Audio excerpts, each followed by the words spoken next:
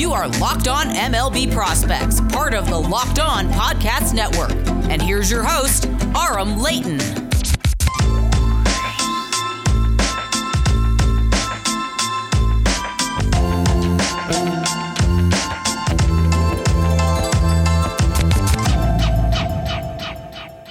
This is Locked On MLB Prospects, your go-to podcast on the future stars of Major League Baseball. As always, I'm your host, Aram Leighton. I'm a prospect writer and analyst, as well as the founder of JustBaseball.com.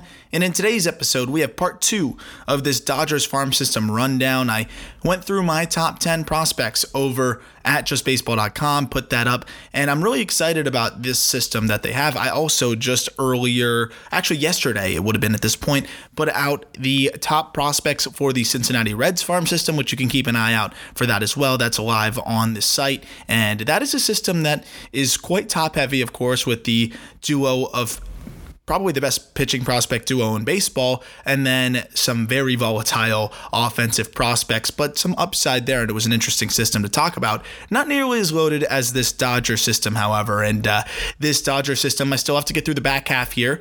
If you listen to part 1, which was from last week, I went through prospects 1 to 5, but to kind of rehash that list so you can see what the order was if you may not remember. Number 1 on the Dodgers top 10 prospect list that I went through was Bobby Miller. And a reminder also that this article is embedded in the description, so you can go see the full write-ups and statistics and all of that good stuff. And of course, the scouting grades. Number 1 was Bobby Miller. Number 2 is Miguel Vargas, and that is a third baseman. I freaking love Miguel Vargas. The guy just absolutely swings it. Number 3, Diego Cartaya, catcher.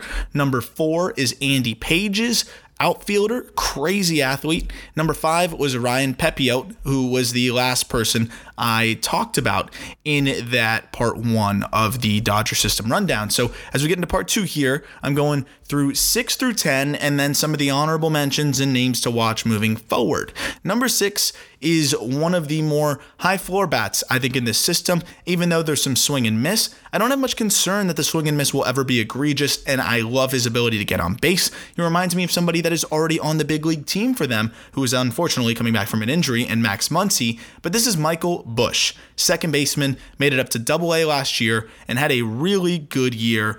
Played the entire season, actually, in Double-A, so I should phrase that a bit better.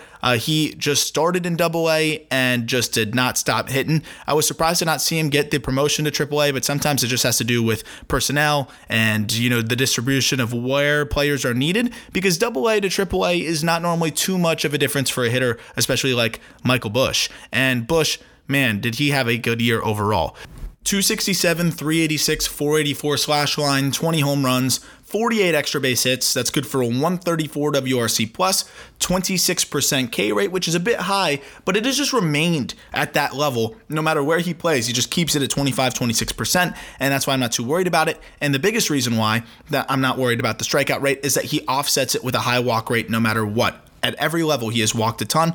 14% walk rate for Michael Busch in Double-A last year. And that's where I really start paying attention to the walk rates. Low A, high A, sometimes it's just a matter of guys just not having command pitcher-wise. When you see the walk rates start to make their way to Double-A, I'm a bit more convinced. And that's exactly what we saw with Michael Busch. The guy has a great approach. Even though he strikes out a lot, it seems like it's more so because he is comfortable going deep into counts. He's not somebody that has a ton of swing and miss. He's comfortable taking strikes. He's comfortable, if it's not the pitch he's looking for, he will let it go deep into the count and keep looking for that same pitch. He's not going to abandon his approach. If you execute 3 pitches that he wasn't looking for and you throw them all for a strike, then you'll get him here and there. But he's going to get his as well, because he's going to pinpoint what he wants in what location, and he's going to be able to hit it. And he doesn't miss the pitches that are in that range, made evident by the 48 extra base hits and just the power overall. He's patient. He's going to see a lot of pitches, which in today's game is going to result in a lot of walks, and he's going to do damage if you miss over the plate. Those types of hitters are great. He's a little bit of a 3 true outcome guy, but I think he does a good job of it because his quality of contact is so good and his strikeouts are not egregious. 25 to 26%, I think you can take that to the bank all the way up to the big leagues. Maybe a little bit streaky at times, but I think you can take that to the bank. The question with him is the glove. He's not a great defensive second baseman at all, probably a little bit below average. Could end up moving to first. I don't know if he could accommodate a move to third, I'll be honest, because it's really hard to judge a guy's arm when he's playing second base. I want to say that he could do it. I would assume he could probably do it. The bat can handle it over there. The action seems strong enough. It's more of a matter of the arm, and I'm not going to pretend like I've seen him really air it out since he plays second base. So it's really tough to see if the arm could play there. He could also move to first, but that also diminishes his value a bit. He could potentially play corner outfield. I think he's versatile enough. He moves well enough. So it's going to be interesting to see where the Dodgers decide to play him, because his bat is the big time calling card. And I think that's something that's going to be incredibly valuable. You look at a Max Muncy, who's probably a better defender all over the diamond than he is. I think that's probably safe to say. But there's a big value there that he can play second, he can play first, he can play third. If Michael Busch can continue to develop that would be great. But I really like the left-handed swing. It's short, compact, powerful. He has comfort to all fields. I mean, the numbers really back it up. And I expect 25 to 30 home run pop from this guy with high on base at the big league level if it all clicks. Even if he's more in the 20 home run range, the high on base ability and even just the ability to hit both lefties and righties, he doesn't have too dramatic a splits, I think is a really good reason why he's going to be a successful hitter at the big league level and continue to climb up. Going into number 7 here is back to the pitching side of things. And a lot of guys in this system are stuff first, or at least guys who just have insanely good stuff, and the Dodgers are developing into either refining a third pitch or continuing to hone in on the command. Landon Knack is a guy that's really just command first and a decent 3-pitch mix that is just good enough because of the fact that he commands it so well. I mean, his numbers in 2021 were crazy. Finished the year in Double-A and was between High A and Double-A, but absolutely carved High A hitters. He gave up some louder contact in Double-A, and that's where I get concerned, because the command guys that can mix up 3 pitches, they will carve up lower level hitters. But when you get up to Double-A, then it gets a little bit more difficult, because even if you are mixing it up with 3 pitches, you cannot miss your spots. And even then, if your fastball is not quite as lively or the breaking stuff is not as nasty as most guys are used to seeing, they'll be able to hit you, and your margin for error is razor thin. You got to really hit your spots. Knack has great command, but he didn't get away with missing his spots as much in Double-A. Still, between the 2 levels, his numbers were great. 62 1/3 innings. You remember if I told you in part 1 about how the Dodgers love to slow roll their pitchers into their professional career, so ignore the small inning sample size, but 62 1/3 innings between High A and Double-A, 3.18 ERA, 3.31 FIP, 0.19 whip, and this is where it was really impressive. 33.3 strikeout percentage, 3.3 walk percentage. I mean, he walked nobody, absolutely nobody. The walk rate ticked up a little bit in Double-A. I think it was because he was nibbling at the corners too much, but a .216 opponent batting average as well is more than respectable. Obviously, that went up a little bit in Double-A as well.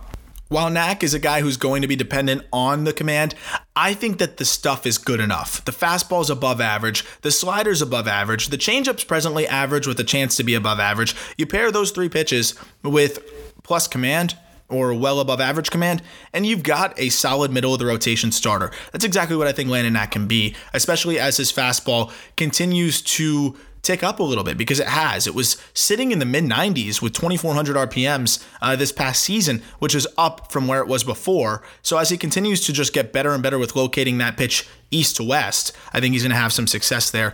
And the changeup will allow that pitch to play up more. He needs more comfort with the changeup. As that pitch develops, he will be much better off. As I said earlier, when Knack really gets into trouble, it's when he misses his spots, right? He's always going to pound the strike zone, which hitters know. And so when he's usually nibbling at the corners, at times that fastball would run back over the middle, and hitters are really aggressive against Knack because they know he's going to pound the strike zone. When you miss over the middle, you're going to pay for it. And that's exactly what happened with Landon Knack, because guys knew he was going to be around the strike zone. That's why you hear the term effectively wild. You don't want to intentionally be wild, right? But when your stuff is just above average across the board, you cannot afford to miss over the middle, especially when you're around the strike zone a lot. But I think that's something that's going to get better. Obviously, his command continues to improve. There's a little bit of more pressure on his command than the other guys in the system, but the changeup continues to get better. I think that's really going to help his fastball. He seems to get more and more confident, or he seemed to have gotten more and more confidence in that pitch as the season went on. It has great arm side fade and vertical drop. I think that's going to be a problem for lefties, and he's got an above average slider that will be good enough to get righties. So you have that mix. You have the ability to go after lefties and righties. There's nothing devastating, but I think he has an idea of how he wants to attack hitters and has an above average secondary, or average at least, with a chance to be above average to attack both lefties and righties.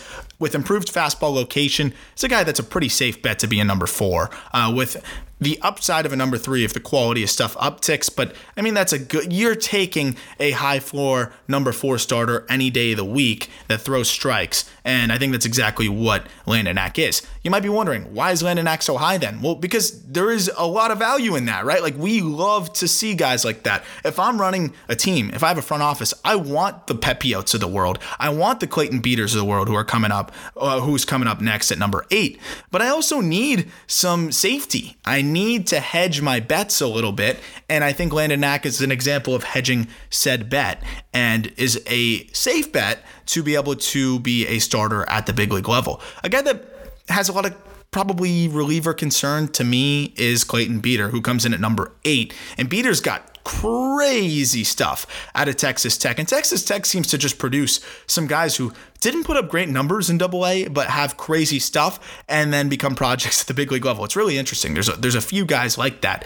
You have Bryce Bonin, who I just wrote up with the Reds as well. That's a similar type of profile, and a couple others in the past. But Clayton Beeter, the Dodgers gave him above slot value in 2020 to sign him away from another season at Texas Tech, and it was just the stuff that really impressed. His numbers weren't that great, but the Dodgers loved the stuff and figured that they could develop him. The fastball is electric. The slider is insane. It's a plus pitch. He's got a curveball that is a hammer as well, and then a changeup that is kind of an afterthought and not great command. He's a sprayer a little bit. He doesn't really know where it's going some of the time, but it's so nasty it doesn't matter. His numbers between high A and AA: 52 1/3 innings, 3.44 ERA, 3.44 FIP, 1.15 WHIP. Struck out 36.6% of batters and walked a little over 10% of batters, which doesn't tell the whole story. The walks aren't as egregious as you may think, but he misses his spots. He sprays all over the strike zone a little bit, and that's a little bit of a concern there. But Beeter has an explosive fastball and a pair of breaking balls that are probably two of the most aesthetically pleasing breaking balls I've seen in a long time, especially in the minor leagues. The slider's the better of the two. It's a mid to upper 80s pitch that has incredible drop with that velocity. It's just firm and just dives off the table. It is disgusting. And then he also has the curveball, which is more of a 12-6 pitch, but it's in the low 80s. What kind of curveball that is 12-6 is in the low 80s like that? It is a miserable 2 pitches to have to face. The 12-6 works against lefties. Remember, Beeter's a righty, but it works against righties as well. And frankly, the slider is the same story because it's so sharp with late horizontal bite that he can back leg left-handed hitters, and of course you can sweep that thing away from right-handed hitters. I have my concerns about Beeter, given that he doesn't have a ton of comfort with the changeup, but I don't really worry about that as much because it gives you 3 distinct speeds with the mid to upper 90s fastball, and then or I would say it's closer to mid 90s fastball, then the more firm slider, and then the low 80s curveball that give him a solid enough 3-pitch mix. It's more so just, can he throw enough strikes? The command really wavered start to start, and I think we saw that big time. It'll be interesting to follow. If he can stick in a rotation, I mean, oh my gosh, he could be really nasty, but he also could be a wipe out back end relief option with the fastball and pair of breaking balls that I think would be one of the better in baseball if it all continues to develop the way I think it will. Frankly, Clayton Beeter's slider reminds me a lot of Blake Treinen's, and I'm sure that's part of the reason why the Dodgers liked him, and they see that commonality in the type of slider that they like. I definitely see it, and it's a big reason why I'm very bullish on Beeter as a back end of the bullpen guy, but I think he has a shot, if the command can even be average to slightly below average, that to be a really solid strikeout rotational arm. I'll probably bet on him going to the bullpen, but he can be a really wipe out arm out of the bullpen, so definitely a name to watch. Speaking of arms out of the bullpen, but a guy that I think actually could end up sticking in the rotation, a little bit of a flip-flop, but he was in the bullpen and made a couple starts for the Dodgers last year, Andre Jackson. And you may remember way back, if you're a Locked On MLB Prospects OG, I talked about Andre Jackson, and back then I think he was ranked in the back end 20s of their system, and he's just continued to rise up and has really met a lot of the things that I was hoping he would be able to meet and improved in the areas that I was hoping he'd be able to improve. So I'm really excited to talk about Andre Jackson, who I'll get to in a second. Before I get there, a reminder that this episode is brought to you by Built Bar. It has so many delicious flavors. They're all low in calories, low in sugar, low in carbs, and high in protein. What else would you want for a protein bar? And it's a great gift for the holidays. They have so many different flavors, and they have a promo right now. If you go to Built.com and use the promo code LOCKED15, that's LOCKED15, you'll get 15% off your next order. They'll deliver it straight to your door. That's LOCKED15 for 15% off your next order. Also brought to you by BetOnline. BetOnline has you covered this holiday season with more props, odds, and lines than ever before as football continues its march through the college bowl season and the pro football playoffs. BetOnline remains your number one spot for all of the sports action this season. Head over to the website or use your mobile device to sign up today and receive your 50% welcome bonus on your first deposit. Just use the promo code LOCKEDON, that's one word, LOCKEDON, and you'll receive that bonus from basketball, football, NHL, boxing, UFC, right to your favorite casino games. Don't wait to take advantage of all of the amazing offers available for the 2021 season. BetOnline is the fastest and easiest way to bet on all of your favorite sports, so don't wait to take advantage of all of the amazing new offers available. BetOnline, where the game starts. So let's start back up here with Andre Jackson, who between AA and AAA had a really solid year in the minors, struggled a bit in the majors, but I thought showed really good flashes. And honestly, I think the Dodgers are super bullish on Andre Jackson. He's got a really unique arsenal across the board. His command has improved, and between AA and AAA last year, 95 and a third innings, 3.68 ERA. The FIP was crazy high because he ran into some home run issues at times, 5.18 FIP, but I'm not overly concerned about that. 1.11 WHIP, 26% K rate, 7.7% walk rate. I know you're thinking, why are you not worried about FIP? You always cite it as something that's important. I totally understand that. But when you are pitching in what used to be the Pacific League or whatever you want to call it, the PCL, and now it's just kind of an assortment of the same ballparks that you have to pitch in, home runs can burn you pretty quickly and almost disproportionately to the major leagues. I mean, if we're going to take offensive production from players in that area with a grain of salt, then we need to take some of the home run struggles from players in that area with a grain of salt as well. I think Jackson is always going to struggle at times to give up home runs when he misses over the middle. I mean, the fastball's more in the low 90s, but it has a ton of life and high spin. And again, it's just another one of those guys where the fastball almost has too much movement for his own good, because when he goes to aim glove side and it misses by tailing back over the middle, then you're in a bit of trouble. And that's where you give up the home runs. That's kind of what we saw with Andre Jackson. But what I like about him is that he has this assortment of pitches that he'll attack you with, and that he can really mix it up well. The fastball is above average because of the life it has. The cutter is above average as well when he really locates it, which he does well to the glove side. The changeup is plus, which works off of the high spin fastball really well, and I love the high spin fastball with the fading changeup combination. I love seeing that. Then he mixes in a curveball from time to time to steal strikes. The command is improved. I think this guy could be a back end of the rotation arm who has some more upside. He's a super athletic pitcher, and even though he's 25 years old, had a little bit of a delay to his professional career and lost a lot of innings because of the cancellation in 2020. I think this guy's going to be a really, really solid piece for them, and I'm excited to see how he continues to develop. I think he's going to be one of those later bloomer type guys as he just continues to unlock more and more. I'm willing to bet on the Dodgers helping him unlock that. I like his assortment of pitches. I like his athleticism, and I love the life on his fastball. Dodgers will help unlock him, and that's a name to watch. If he does not hit that back end of the rotation type of profile that I see, he can definitely be an exciting reliever as well.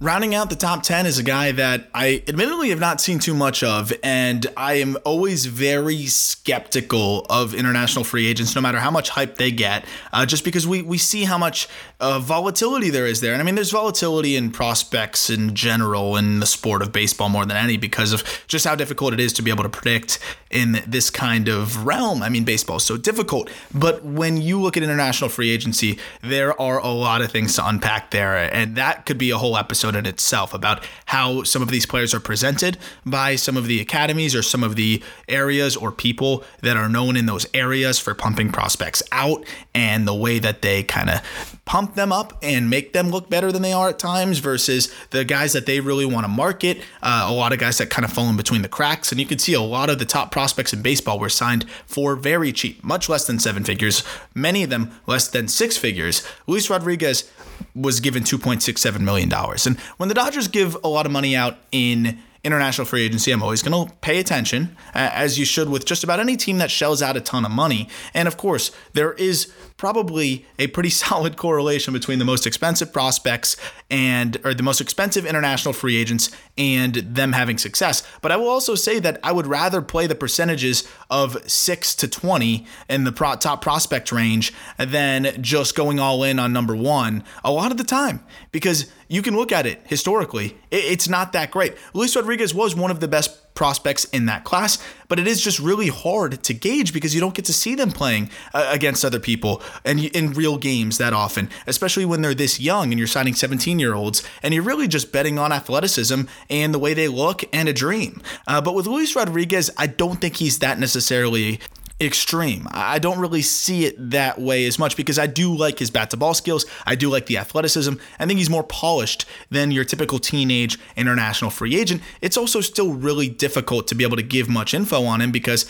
he struggled in rookie ball last year. I think he showed his ability when he does connect, that he has natural bat speed, that he has ability to drive the ball over the field, but he also still is very, very, very raw. And we saw that firsthand through that little rookie stint last year where he hit just 216 or 326, 367 slash line. He did hit 8 home runs. Kind of shows you how when he runs into baseballs, he's got power for a young kid already that's wiry strong, but he's got a long way to go. I think the athleticism plays. He's an above average runner who takes good routes to the baseball, should be able to stick in center field unless he fills out dramatically. But it's just really hard to project a guy like that realistically. It's just too hard, but I like the upside. I'm going to always side in the back end of the top 10 with guys like that. I want to see a bit more, but I think there's just too much to like there tools-wise to not have him in the top 10, and that's why he rounds out the top 10. But there are some really interesting guys in the honorable mention range that I'm excited to go through here,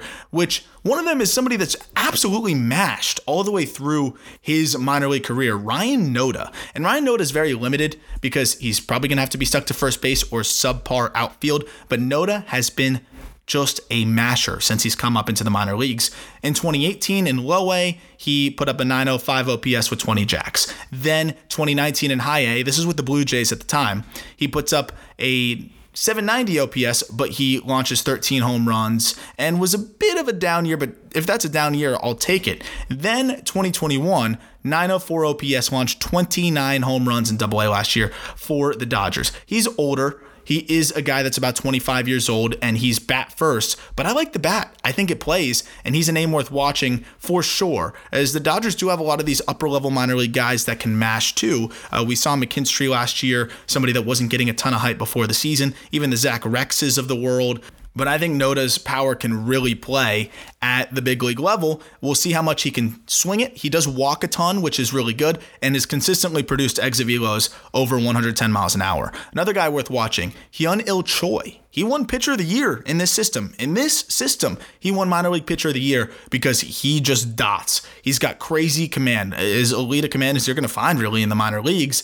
And the fastball leaves a bit to be desired. It's in the low 90s, but he spots it up so well. The changeup is average. The slider is average. So you got 3 average pitches. He locates super well. If he can see an uptick in velo, could be a good back end of the rotation starter. But worth watching, no doubt about it. Cody Hosey, really disappointing year last year. Former first-round pick, major breakout in his junior season at Tulane, hit a ton of home runs, but just really got blown up by fastballs this past year. The third baseman did not hit well in AA. Maddox Bruns, this year's first-round pick, a southpaw, super interesting, a guy worth watching. We barely saw him in professional baseball, but the stuff is crazy, and I'm betting that the Dodgers will help develop the Alabama Gatorade Player of the Year last year. Interesting guy to watch, who they really been on the upside there with Maddox Bruns. One other guy that's really interesting is Brandon Lewis. He's a third baseman / first baseman, can also play a little corner outfield as well. Major power. I mean, he launched 30 home runs between low A and high A. It's worth following, but I just don't know if he's going to make enough contact to really be able to hit through the upper levels, so definitely something to watch. But anytime someone hits 30 home runs, I'm watching, and that's exactly what Brandon Lewis did. I also, as I mentioned earlier, just put out the Reds' top 10 prospects, and I'm going to talk about that in the future episodes later this week. But if you want to go take a peek, you can check it out right now. And of course, the write-ups for this Dodger system rundown are embedded in the description below. As always, thank you for listening, and I look forward to talking prospects with you later this week.